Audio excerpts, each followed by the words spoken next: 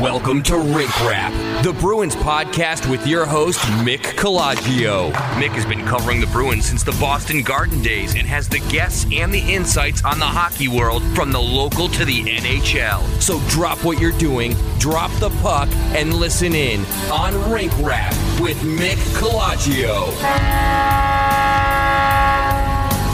Hey everyone, it's Rink Rap, episode 23. Coming to you from the Standard Times in New Bedford, Massachusetts.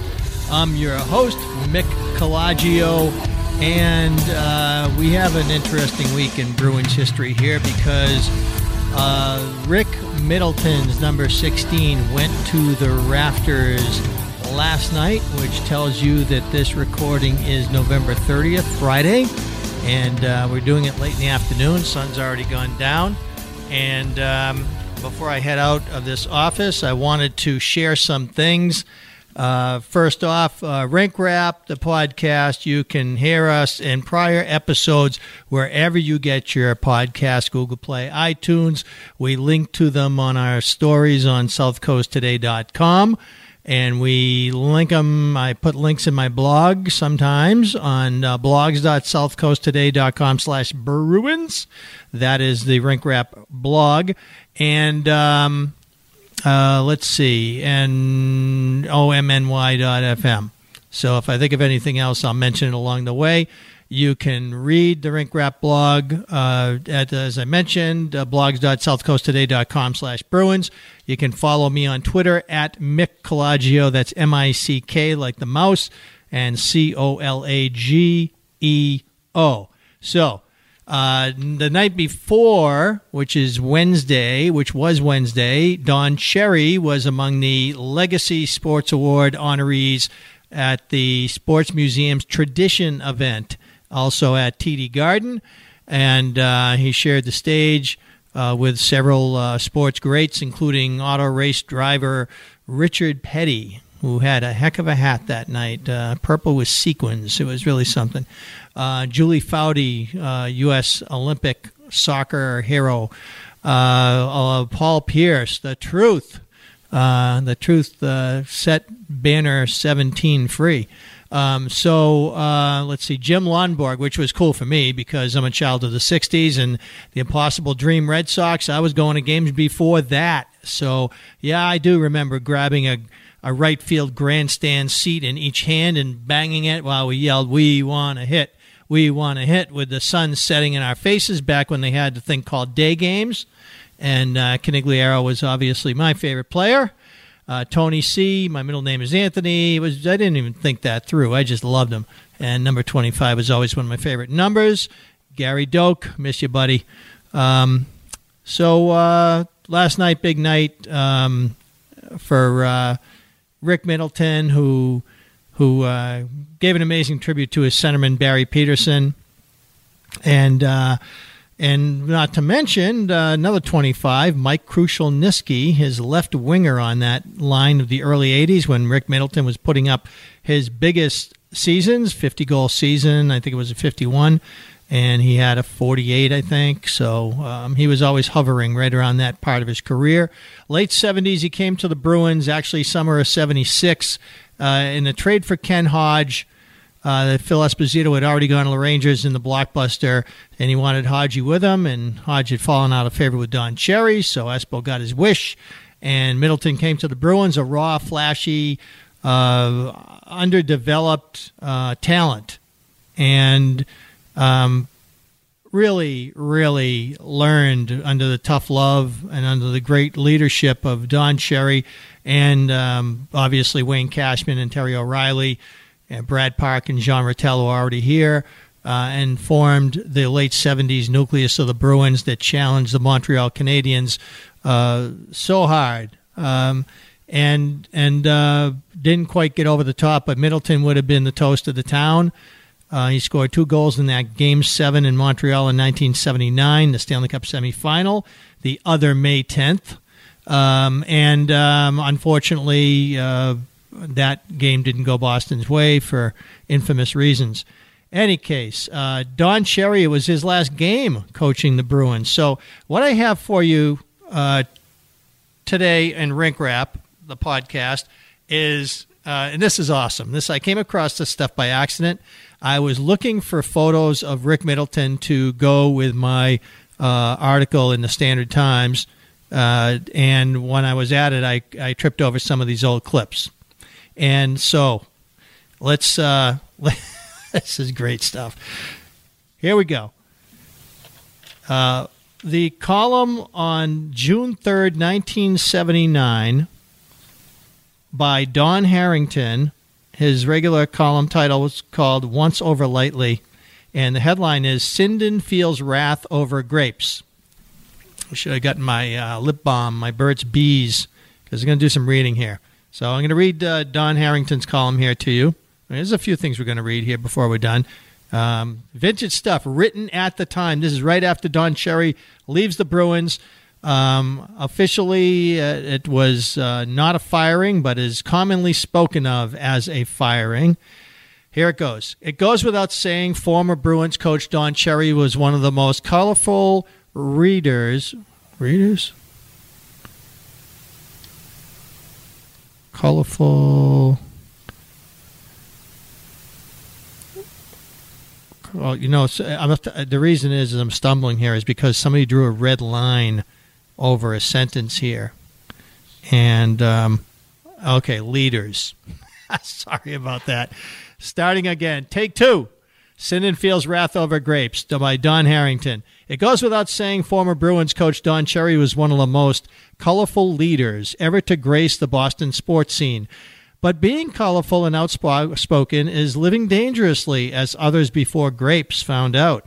Montreal Expos manager Dick Williams, hey, he was the manager of the Red Sox in '67. That's my own parenthetical comment.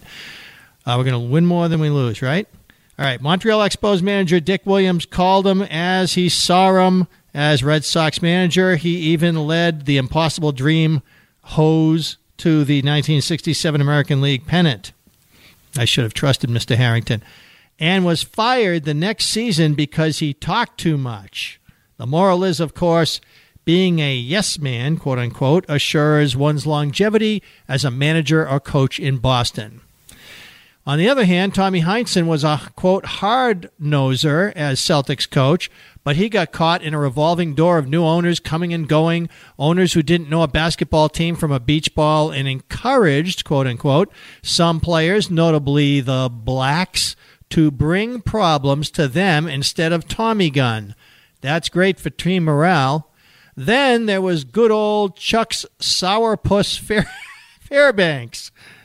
His idea of preparing the Patriots for the playoffs, how about popping some peas there, was to recruit for the University of Colorado on Patriots time and with owner Billy Sullivan paying the phone bills to the land of the Buffaloes. The 1978-79 Bruins on paper were not a good hockey team. Ouch. They gave indications of falling apart at the seams, for they were old and there were times their goalies might have sued the defense for non-support.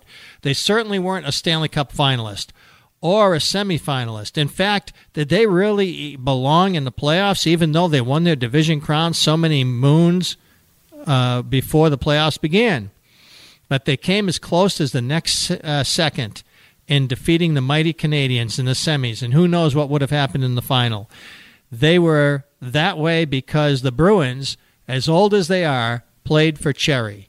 He affectionately called them the Lunch Pail AC, a name that bugged the Bruins brass, but oh, how they played for Grapes. That's no trick either, to get a bunch of well-heeled professional athletes who read the stock market reports and the sports pages to go all out for anyone besides themselves. Cherry's crime, quote-unquote, was that he was too close to his players.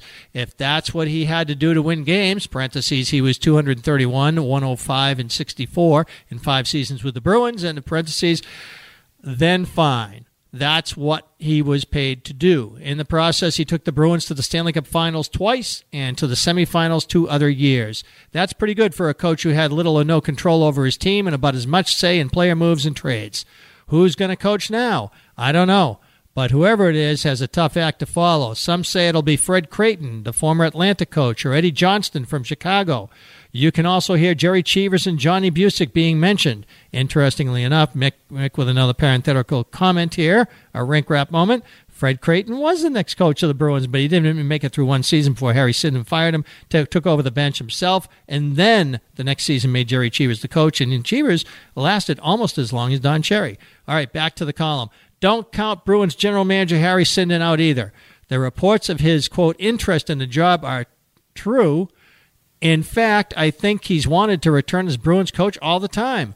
The team needs something dramatic to turn the fans away from L'Affaire Cherry. Who's better to zero in on the guy that sent Grapes backpacking to the Rockies and who wants the job in the first place? Interesting. Okay. So, we move on now to the Colorado Rockies, whom Don Cherry coached after the Bruins, which was an expansion team that originally known as the Kansas City Scouts, who came into the NHL in fall of 1974 alongside the Washington Capitals, who were even more pathetic than them. But as we know, the Washington Capitals are the Stanley Cup champions, so no matter how long it takes, they got it done. So good for them. All right, so there's an article here from December 3rd, 1979, which is Ray Bourque's rookie season. And Cherry and crew drive Bruins bananas by the Associated Press. Before the game, as the team skated around the Boston Garden ice, the fans stood for a minute and applauded Don Cherry. For 5 years, the man they call Grapes had coached their Bruins, but this night marked his return as a visitor, coach of the Colorado Rockies. Cherry, resplendent as always, wore a three-piece burgundy velvet suit picked just for the occasion. He waved back to the fans. Then he reached into his pocket and produced a bunch of plastic grapes. Then his Rockies reached down and pulled out a 5-3 victory. Quote, "I don't care where I go, what I do," said the ebullient Cherry. "If I win the Stanley Cup, I'll never feel the same, like I did with that crowd giving me that ovation. That's the tops for me. It can't go any higher than that." Colorado rallied from a 2-0 deficit, pulling even near the end of the second period on an unassisted goal by Jack Valaquette and a shorthanded score by Wilf Paymont. Quote, "When we were down 2-0, I heard some of our guys say, 'Come on, let's win it for Grapes,'" said Cherry. "I guess that's what they did it for. They even gave me the game puck." And Cherry, who left Boston in a contract dispute after last season, gave it to the Bruins by calling a timeout in the final minute of the play with his team ahead 4-2. While some coaches use their timeout to give their players a rest or discuss strategy, Cherry spent the 30 seconds signing autographs behind the Colorado bench. Boston scored a few seconds later, pulling within 4-3, but Paymont skimmed his second goal into the unguarded Bruins cage with 11 seconds remaining to assure the triumph. Quote, "It's a great 2 points for us," he said, and I think it means Cherry, after the Rockies' 6th victory in 23 games this season. "I think there was an awful lot of heart shown here tonight." All right, so there's that one.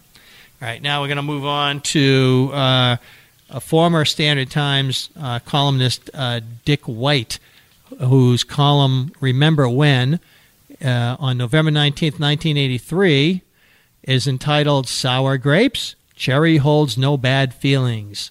Now, by now, Don Cherry is not coaching in any NHL, I don't believe. But here goes the column. You didn't even need Novocaine for these, but this one, you might want to take something because this is going to be a little longer than the other two. Here goes. It's been said and I'm reading these for the first time, by the way, so, I don't know what was kosher then versus now. My journalism career had not yet begun for another few years. It's been said you can't argue with success, but don't try telling that to Don Cherry. He and his celebrated Bull Terrier Blue, who Cherry says gave him coaching advice, came to Boston in June 1974 to coach the Lunch Pail AC, his own name for his Bruins team of hard-skating and aggressive non-stars. By 1979, they had made 2 trips to the Stanley Cup Finals, 2 to the semifinals, and won 4 consecutive Adams Division titles. By 1979, he was affectionately known as Grapes and enjoyed a huge following. His players would do anything for him. The fans loved him, and Blue, and the media flocked around this outspoken, flamboyant, and highly successful proponent of the work ethic.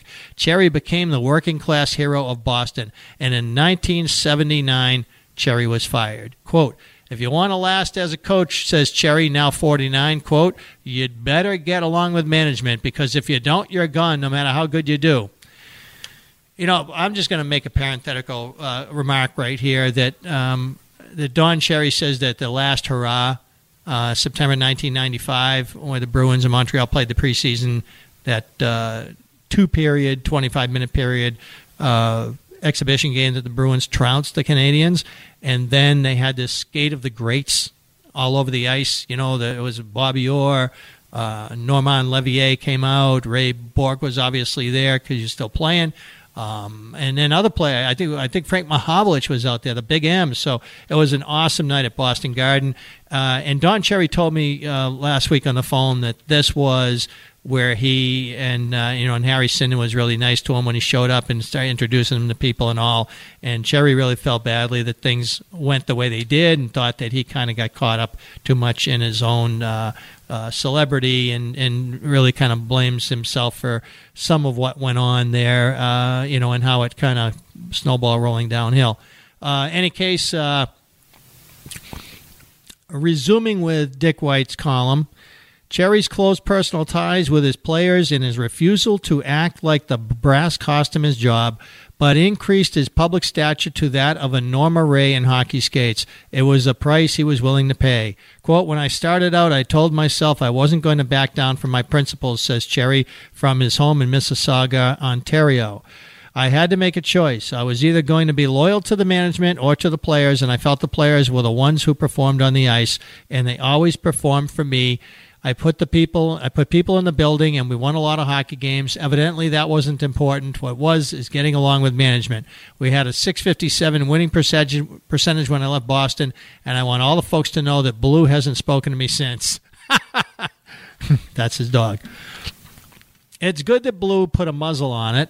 Good writing there, Dick, because things are now looking just peachy, or cherry. He was doing so well. For the former Bruins coach. He is the color announcer for Hockey Night in Canada every Saturday and Wednesday night, and his TV sports talk show, Don Cherry's Grapevine, is syndicated across Canada. Yeah. Well, I don't want to belabor that point. I want to transition into Rick Middleton here. Apologize to Dick White for not reading the whole column. But I want to transition to Ricky Middleton, who, let's see, we get the...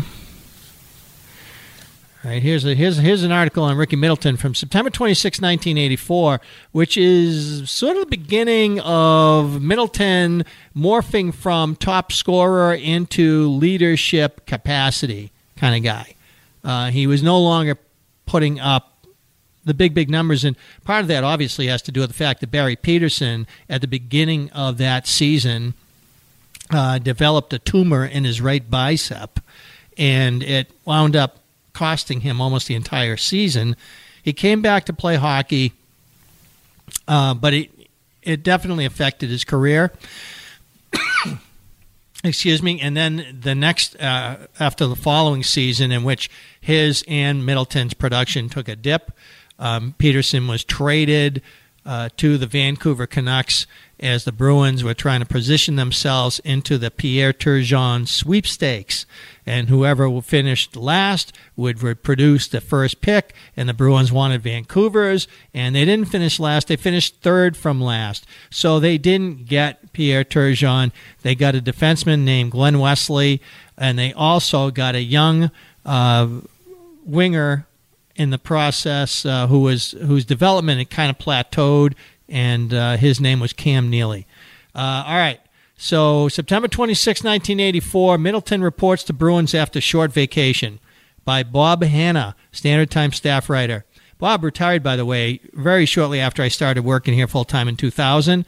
Bob still shows up to write about boxing and road races, and he's an amazing guy, and obviously we all feel for Bob as he lost his loving wife very recently, but what a great guy. What a great journalist. And here's one of his stories from September 26, 1984. Dateline Danvers, that was the Bruins' practice headquarters at the time. They were not yet in Wilmington.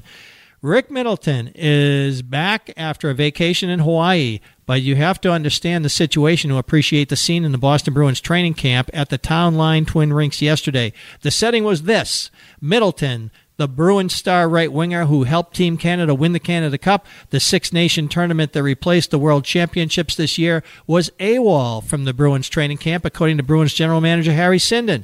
Middleton was supposed to report to the Danvers training site Monday. When he did not, Sinden expressed his displeasure to a reporter from a Boston newspaper. Quote, "I'm disappointed Ricky hasn't gotten in touch with us," said Sinden. "That's not like him. It really isn't. I expected to hear from him. If he said, 'Harry, would it be okay if I came in Tuesday?' Well, that's one thing. But what am I supposed to do? Chase them all over the country? I don't even know where they're going from Edmonton." Also missing was goalie Pete Peters, but his absence was more understandable since his left ankle is in a cast, the result of a severe sprain in the Canada Cup Championship game against Sweden. Still, Sinden was miffed because he hadn't heard from either Middleton or Peters and had no idea where they were or when they were coming. Ray Bourque and Swedish defenseman Mats Thelin, who also played in the Canada Cup tourney, reported to the Bruins camp Monday. Now into the Bruins locker room strolls a sweating Middleton after yesterday's morning workout and takes a seat at his cubicle in front of a trio of waiting reporters. "Welcome back, Rick," says one reporter. "Thanks," says Middleton. "I had a little trouble finding it." Awesome. Back to the story, sorry. You also have to understand Middleton is one of the most laid-back professional athletes you'd ever want to meet. "Where were you?" came the inevitable question. "I just figured I'd take a couple days off," he answered. "I didn't think they wanted me back until Tuesday. I didn't realize they wanted me back Monday." "Do you expect any disciplinary action?" asked another reporter. "I don't think so. I hope not. I'm just happy to be back." He was doing his best to downplay the incident before it gets blown out of proportion, but you could tell, too, he wasn't comfortable being evasive. It's just not his style. Just then, teammate Mike Milbury ambled by. Quote, "Did you tell them how you were playing golf and swimming and laying in the sun while we were working our tails off?" asked Milbury with a mischievous grin. "No, I hadn't told them that up until now," said Middleton, grinning back at Milbury. "Okay, I went to Hawaii. I decided to go there for a couple of days. It was a good vacation. I played a little golf and just relaxed. I was actually only there 3 days. I got there Wednesday night, so I had Thursday, Friday, and Saturday and came back Sunday. I landed yesterday morning. It was beautiful. It gave me a chance to wind down and get away from the press." Quote, parentheses, "The Canada Cup tournament was heavily covered by Canadian press. There was just me and my fiancée, Debbie." Cheevers was more concerned about the 7-2 exhibition losses to Buffalo over the weekend. Asked if Buffalo looked strong, Cheevers replied, "Any team would have looked strong the way we played in those two games." The Bruins are not off to a very good start. Besides the uninspired performances against Buffalo, Peters is sidelined indefinitely. Mike Gillis, a strong candidate to fill a left-wing vacancy, broke a leg in a practice session Saturday. He'll wear a cast for at least 6 weeks. Barry Peterson is coming off shoulder surgery, and Nevin Marquardt re-injured the shoulder he separated last year, though he says it is only a bruise, and Sinden is angry at his number one player, Middleton. So that's the article. Good times, I tell you. Those are also interesting times for the Bruins because, and I may have mentioned this on the podcast before, the 1982-83 Bruins, and this article is obviously the beginning of the 84-85 season, but the 82-83 Bruins were first overall in the NHL, 50 wins, 20 losses, 10 ties, and Ray Bourque hit the post in the Montreal Forum. His time was expiring, which would have given them a tie and allowed them to keep that loss total at 19. Either way, they 110 points to a first overall in the NHL in 82-83 season. The dynastic Islanders, in the era when 21 teams made the playoffs, 21 teams are in the NHL, and 16 of the 21 made the playoffs, thus the cliche, everybody makes the playoffs in hockey. They always did turn it up and turn it on late in the season, and the Bruins had injuries to O'Reilly and Milbury, and Pete Peters did not maintain the Vezina Trophy form he had in the regular season, and Gord Kluzak prematurely at age 18-19, first pro season, was pressed into top four duty. It just didn't go Boston's way. And the Islanders were able to get one more cup by beating the not yet ready for primetime Edmonton Oilers, sweeping them in the final. So, and then Edmonton took over, what a lot of Bruins fans at the time felt like they would be the team to take over. But also remember, the Bruins lost Normand Levier during that season to what has recently been termed a stroke, and it was brain aneurysm that may or may not have been aggravated or set off, what do you want to call it, in that hard hit by Mark Crawford on the sideboards there, just playing hard, bang, bang, and next thing you know, the Bruins lost a wonderful, wonderful hockey player, who we made earlier reference to the last hurrah in September 95 at Boston Garden, in which Levier took the ice. And that was a fantastic moment to see him and Ray Bourque and Donnie Sweeney skating together again. That was just a wonderful, wonderful moment and a great way to close down the Garden era. Let's see. I'm going to grab a quick sip. I got my gallon here. H2O. For the last 3 years, inclusive, I have been privileged to participate in the Sports Museum's tradition event as a writer in the program. Wayne Cashman 2 years ago, Rick Middleton last year, Don Cherry this year. So I am going to read what is not as accessible as the column on Middleton when he found out his number was going up, or when leading into this happening all on Thursday night at the Garden. But we have Don Cherry Hockey Legacy Award, and I'm going to just read this out there to conclude for today, just because I wanted to let people read it that wouldn't otherwise have the chance. In the late 1970s, Bobby Orr and Phil Esposito were no longer at the forefront of the Big Bad Bruins, but the work ethic that endeared them to generations of fans only shined brighter as former rivals Brad Park and Jean Rattel teamed with emerging talents Rick Middleton and Terry O'Reilly under their lightning rod coach Don Cherry.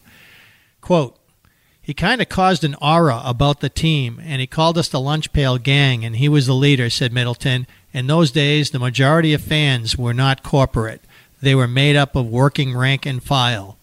A career minor leaguer whose NHL resume consisted of one 1955 playoff game against Montreal, Cherry's playing career paled in comparison to that of his younger brother Dick Cherry, a larger left-shot defenseman who played 145 NHL games, including 6 with the Bruins. The Cherry brothers were from Kingston, Ontario, which happens to be Wayne Cashman's hometown and is among places considered as hockey's birthplace. Hockey's soul or not, the sport was the path to economic success for most Canadian kids. Having played 1,125 minor league games, Don Cherry was no exception, but he would make his decisive mark not on the ice but behind the bench. Plaid suits, 1 foot perched on the dasher as he barked at referee Wally Harris or Islanders captain and former Bruin Eddie Westfall, along with a nickname Grapes that every fan knew and an English Bull Terrier Blue that every fan loved. All of this made Cherry an instant hit in Boston. In the years since, Cherry has acquired massive and at times polarizing celebrity on Canadian television. He would never even had a platform to talk hockey, much less express his unapologetic nationalism had he not brought out the best in the Bruins in the 1970s. Quote, "He was a player's coach, and I think what he expected was your absolute best effort, so he and I were on the same page," said O'Reilly, who hit his prime years during the 1974-79 Cherry era when he was fortunate to have a coach who sensed the value of his talent. Quote, "During the course of my hockey career, some coaches tried to pigeonhole me and just throw me out there when things got rough. I thought the reverse was true. If they just let me loose and let me play my game and things got rough, we'd take care of it, but not let me sit on the bench and let me get cold where I was not emotionally involved." Cherry believed, and O'Reilly became the player who scored a back-breaking overtime winner at the Spectrum that set the Bruins on course to sweep the hated Flyers in the 1977 Stanley Cup semifinal. The following season, they became the first post-Orr Bruins team to win 50 games, and 40 years after the fact, the 1977-78 team's 11 20-goal scorers still stands as an all-time NHL record. You couldn't have a team like that now because you couldn't afford them, said Cherry. The Bruins finished second overall with 113 points and took dynastic Montreal to 6 games in an epic Stanley Cup final. The fans that stuck around fell in love all over again with the Lunch Pail Gang, whose coach took on Stan Jonathan, John Wensink, and Al Secord as he had O'Reilly, turning them loose and allowing the Bruins to be more than a team with some tough guys. They became a tough team. Quote, I never told a guy to go out and fight. They did what they had to do, and that's why we could protect guys like Rattel and Middleton, said Cherry, whose playing career included 16 years in the minor leagues. He played twice for Eddie Shore in Springfield, so he came up through the hard life of living on the road, minor league teams and buses, said Middleton. Talking about Cherry, who had played 78 American Hockey League games. He understood what it took and how hard it was to make it. Those guys who spent some time in the minors could relate to him. That would include Middleton, by the way. When he arrived in New York in the 1976 trade for Ken Hodge, the flashy Middleton hadn't learned how to play on the defensive side of the puck. Under Cherry, he learned he'd better learn. He knew he'd better learn, or he'd wind up riding the pine. Quote, one thing that I saw with Don, he was able to read people very well, said Middleton. Whether to get on their back a lot or to praise them, he treated everyone as individuals and was a master at pushing buttons. He certainly did it with me, especially during that first year, trying to drill it into me how to be a better defensive player of NHL professional hockey. After leaving the Bruins in 1979 after a heartbreaking playoff loss to Montreal amidst reports of differences with general manager Harry Sinden, Cherry's coaching career lasted only one more NHL season with the bottom-feeding Colorado Rockies. Cherry and Sinden would mend fences at Boston Garden September 1995 last hurrah event. It didn't surprise Middleton that Cherry's regular Saturday night appearances on Coach's Corner segment of Hockey Night in Canada, telecast starting in the 1980s, quickly became must-see TV. Quote, Don always liked an audience, and we were the biggest draw on the road in the late 70s, recalled Middleton. The press in town would call up when the Bruins landed, and he would hold court. He wasn't as flashy a dresser, but that came later. We were in Colorado, Middleton continued. Don Cherry was doing an interview, and a reporter asked him, how do you get your team up? And Don says, I think tomorrow I'm just going to tell them to wear their left skate. And it must have wound up on their bulletin board. I don't remember whether or not we won the game, but that's what he did sometimes. He did things just to get their team up, just to give us a challenging game. It was boring for a while after him because no one could ever match his personality. Cherry's criticism of European influences on North American hockey culture took a controversial turn in 2001 when he wouldn't allow European players on his newly founded Mississauga OHL junior team. His outspoken support of Canada joining the United States in the Iraq War caused an uproar that made the Canadian Broadcasting Company hesitant to renew his contract.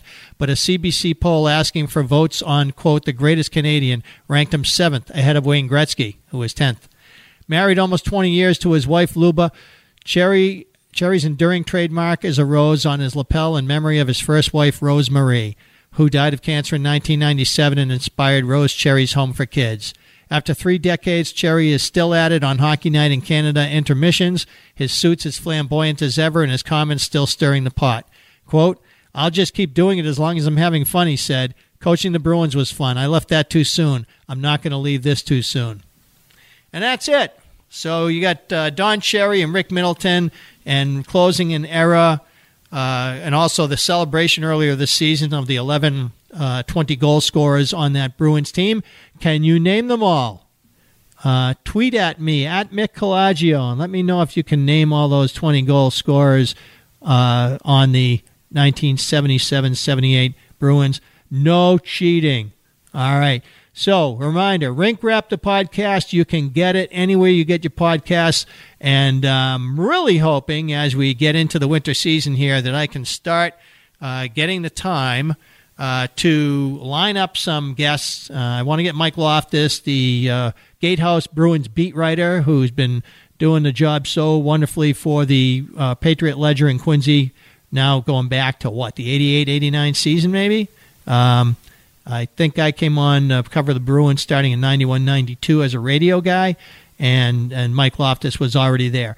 So I want to talk with him and obviously with other guys along the way here and other ladies too, whoever's covering the team, and continue bringing some good programming, because sports radio in Boston really doesn't spend enough time on hockey or the Bruins, and hopefully we're helping fill the gap here and fill the hole. So that's it for today, and until next time, happy hockey, everyone.